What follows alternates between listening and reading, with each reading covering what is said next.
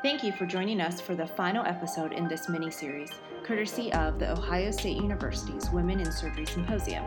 Dr. Kevin Pei talks about bullying and microaggressions and asks some difficult questions to a panel of women surgeons about their experiences.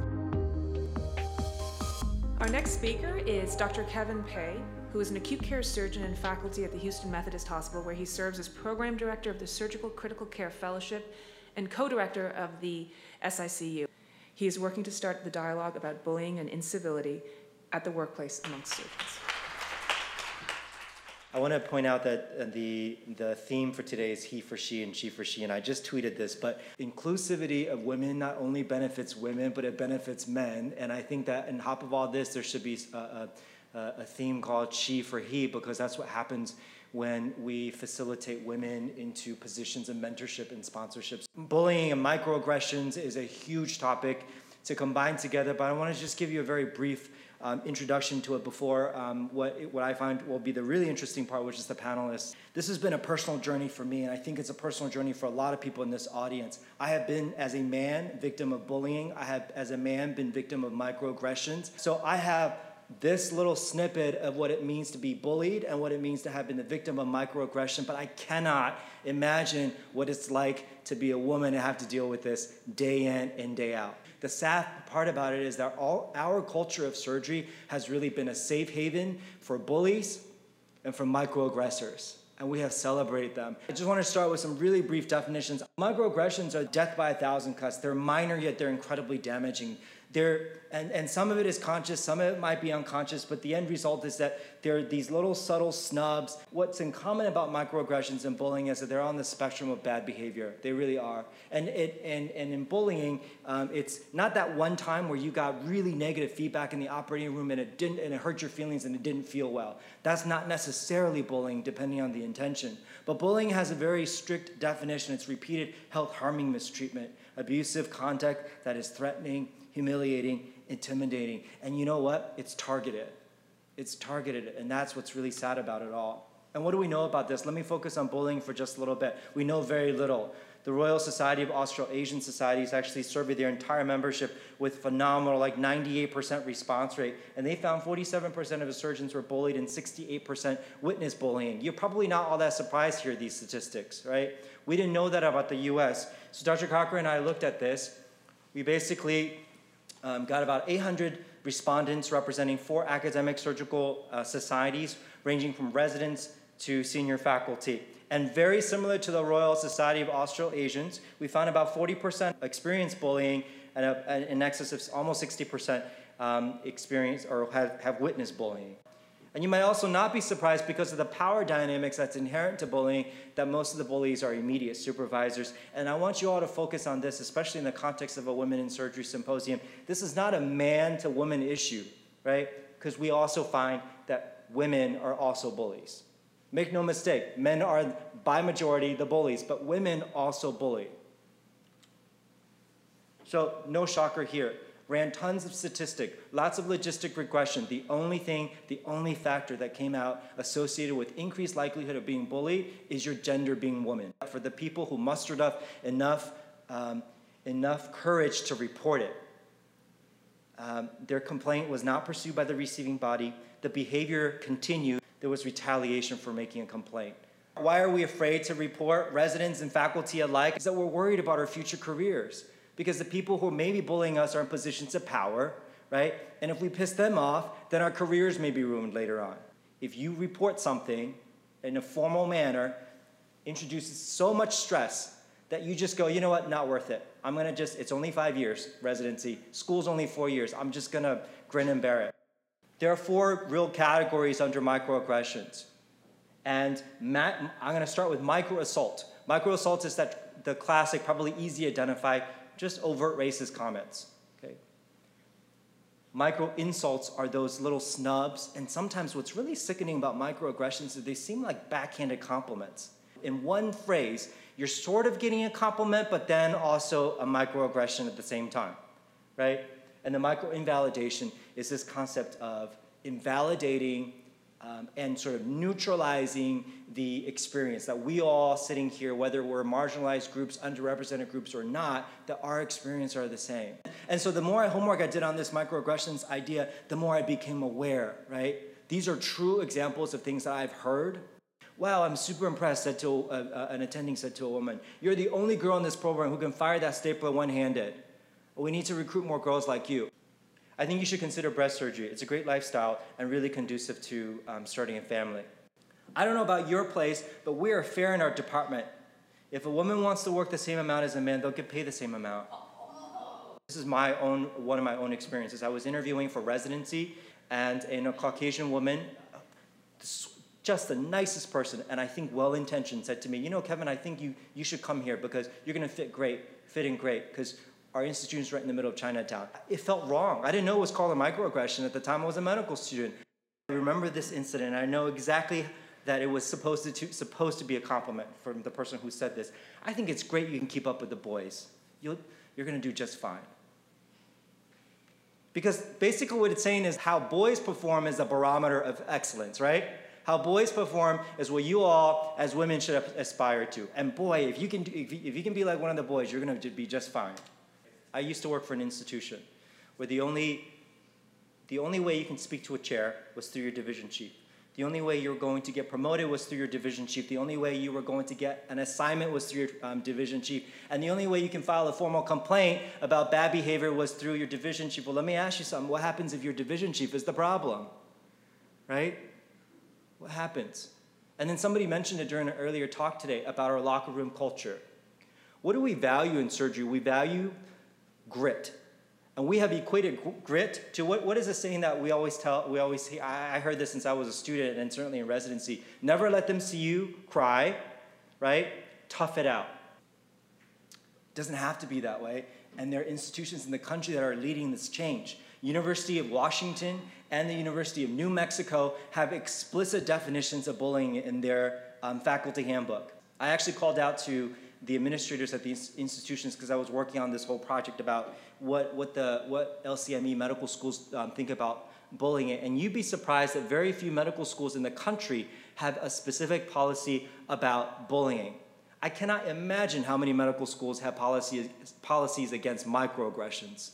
Anytime there's a power differential, one is potentially vulnerable to bullying, but certainly marginalized groups and underrepresented groups as well. No place is perfect. You hear that a lot, right? And that's the truth.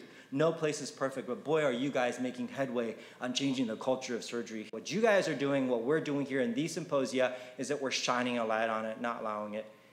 So I'm very, very hopeful. And I wanted to end on this. My current boss, and also somebody that I've looked up to since I was a medical student, Dr. Barbara Bass, who's a past president of the ACS, and she always says, take care of each other. Fall back to that community because that's where we start first. Surgery culture changes at tectonic plate speed, right? It just is slow. So if you think we're going to have a few symposia, snap our fingers, and all of a sudden everything changes, it's not going to happen, right? But what we do is we foundationally bolster everybody. Those people around us, those people who are vulnerable to microaggressions, those people who are vulnerable to workplace incivility and bullying, and we strengthen them as a community. I think that's a really good starting point.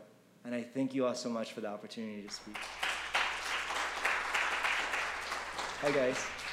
So would you all mind maybe just quickly introducing who you are and what your role at the institution is? I'm Kristen Huntoon, PGY7, Chief of Neurosurgery.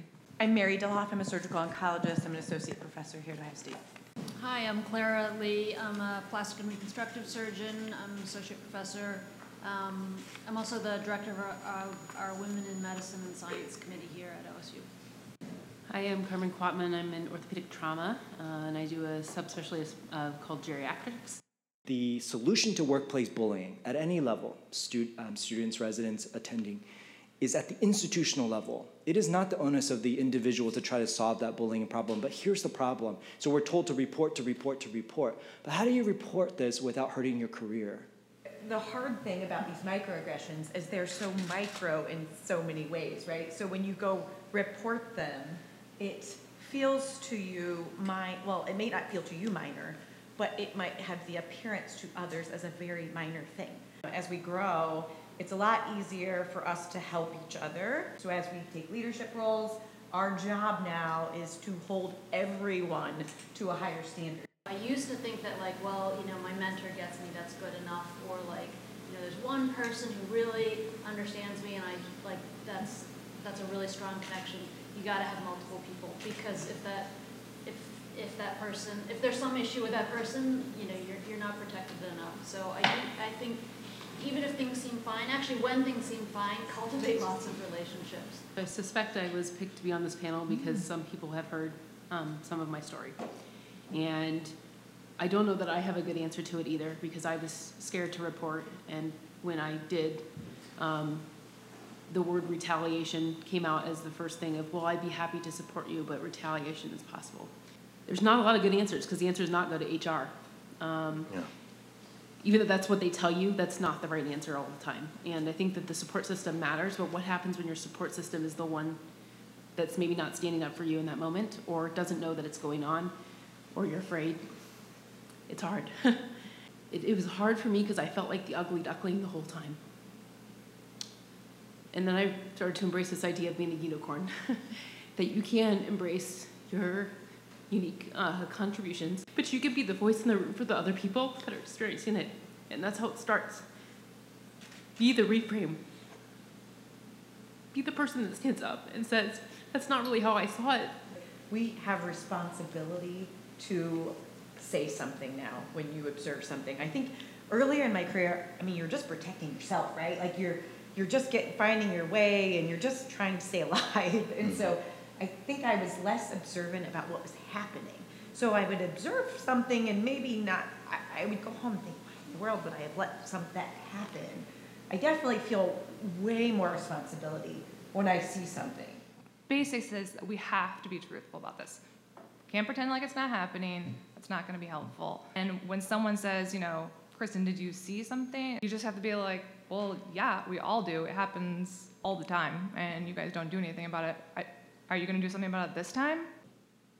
So thank you all so much for sharing that, especially Carmen, for that story. I think you've been a victim of bullying. If you have been a victim of bullying, and I want to talk about microaggressions a little bit, but it's so hard with microaggressions because what are you going to do? Like, are you going to write up 1,000 cuts as reports, right? Bullying is a little bit more, it's easier to recognize, right?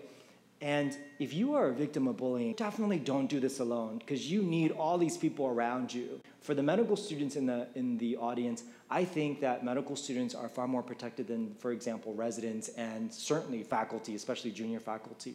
They have this concept of an ombudsperson that they go to as a complete neutral party, values anonymity. I think institutions need to have faculty ombudspeople. That has nothing to do with the departments of surgery or whatever department you're in.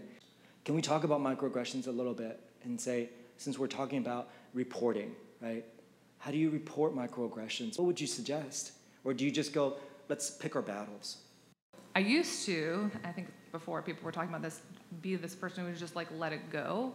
And now I consider myself like I'm playing tennis. So like if I get a little microaggression from someone, I don't like make a microaggression back to them, but I just make a comment that like it was recognized and that this is how I feel about it right away. Because otherwise what ends up happening is it's like one mosquito bite, like I'll survive, right? But if you get tons of mosquito bites, maybe you'll go into anaphylaxis or something strange will happen, right? Like it's just like an overwhelming thing where then you are paralyzed, you're not able to function how you are at your best.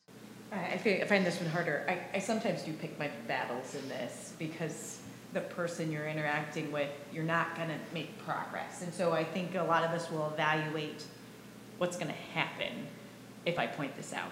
Am I actually going to accomplish something, and is it worth it? One of the defining characteristics of a microaggression is that it's generally unconscious on that person's part, and therefore to do something about it, you essentially have to make a person aware of something that they're not aware of, and that's uncomfortable.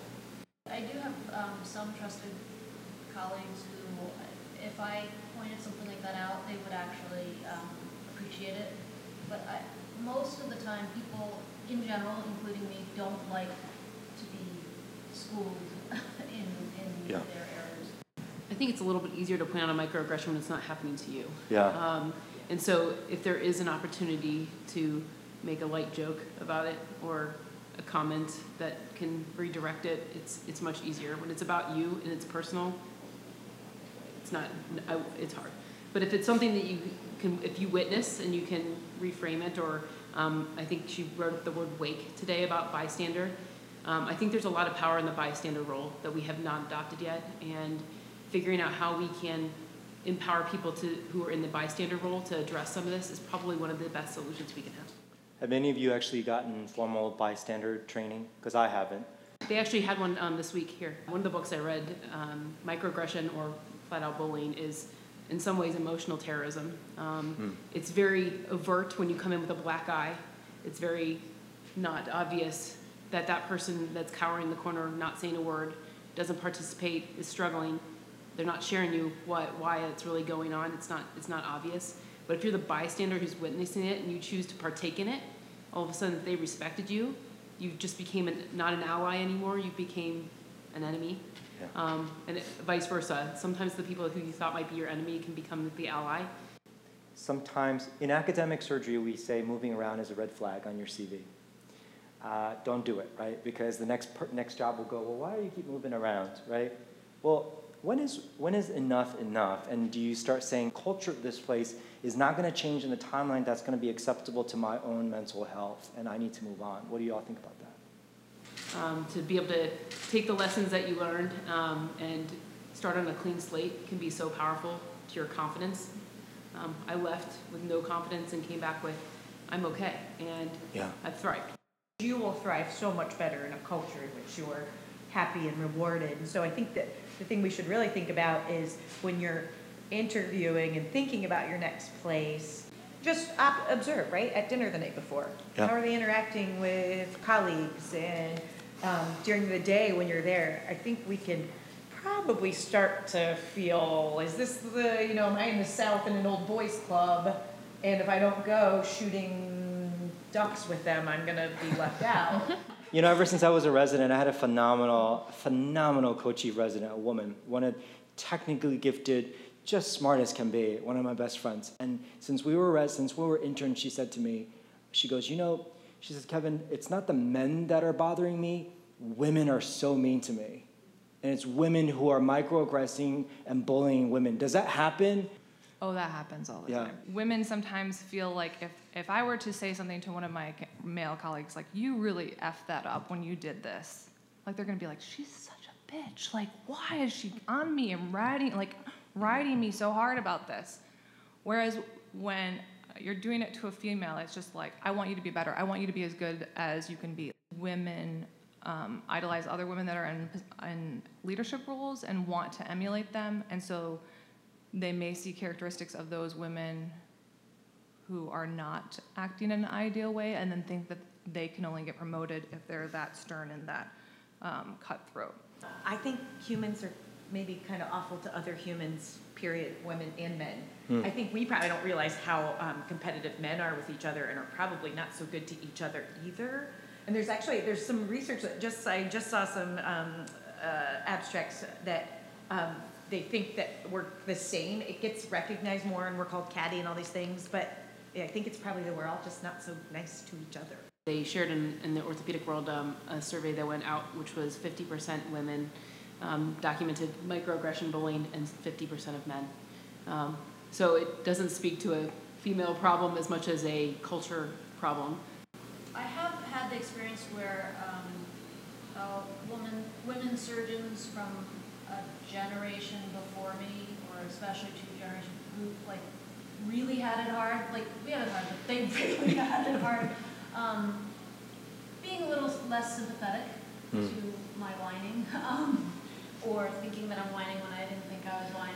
But I don't necessarily think they're harder than that. Dr. Freischlag this morning talked about the queen bee syndrome, and the fact that women perhaps are not as nice to each other because they kind of want to be the queen of the hive. Thoughts about that in terms of what you've experienced? I think this will get better as there's more women. Then, when you're vying for leadership positions, it's just like men vying for leadership positions. There's still going to be this competition, right? We're not going to get rid of that. But I bet when there was only a handful of women, there was definitely your perception probably was there's only room for one of us, so I'm gonna beat all you out. I would hope we all recognize there's room for more than one of us now. So I hope it gets better. I want to thank the panelists for a wonderful discussion. Again, I have another 15 questions to ask, but let's end on a positive note. You know, there are pockets, wonderful pockets like Ohio State around the country, and so there are places that are progressive, culturally inclusive, who are supportive, who won't allow microaggressions and bullying to go on. We endeavor then to create that culture wherever it is that we land at. After the symposium, I caught up with Dr. Sabrina Noria, who started and planned the symposium for the past 4 years. I know this is your last year doing this. Who's going to be taking over for you next year? I have asked Dr. Courtney Collins and Dr. Kelly Hazley to really take it and run with it and make it what they will. This is the kind of stuff we need to be doing every year as our understanding of it evolves as well. This is not going to happen overnight. So it's a constant reminder, constantly trying to push the envelope, because we, all of us, women, men, doesn't matter, are susceptible to being microaggressors. So how do we fix it? How do we learn? Hi, my name is Wang Chao. I'm from China, doing lab research at Ohio State University Medical Center. I'm very inspired by seeing so many female surgeons. After my graduation, I found I'm the only one female surgeon in my department. I believe there is also an unspoken sisterhood among female in surgery worldwide. Hi, I'm Kathleen. I'm a urology resident. This is my third year coming to the Women in Surgery Symposium. I actually came for the first time as a medical student, and it was really awesome to have this resource here. At that point, getting inspired by people that were already in residency, people that were into their practice, and I've been really excited to come back every year, so I definitely recommend coming. Thank you for listening to this special mini-series. We want to thank the Ohio State University for allowing Wiser to bring their wonderful discussion to our podcast. And be sure to look to join in on their 5th annual Women in Surgery Symposium that will be held again this fall.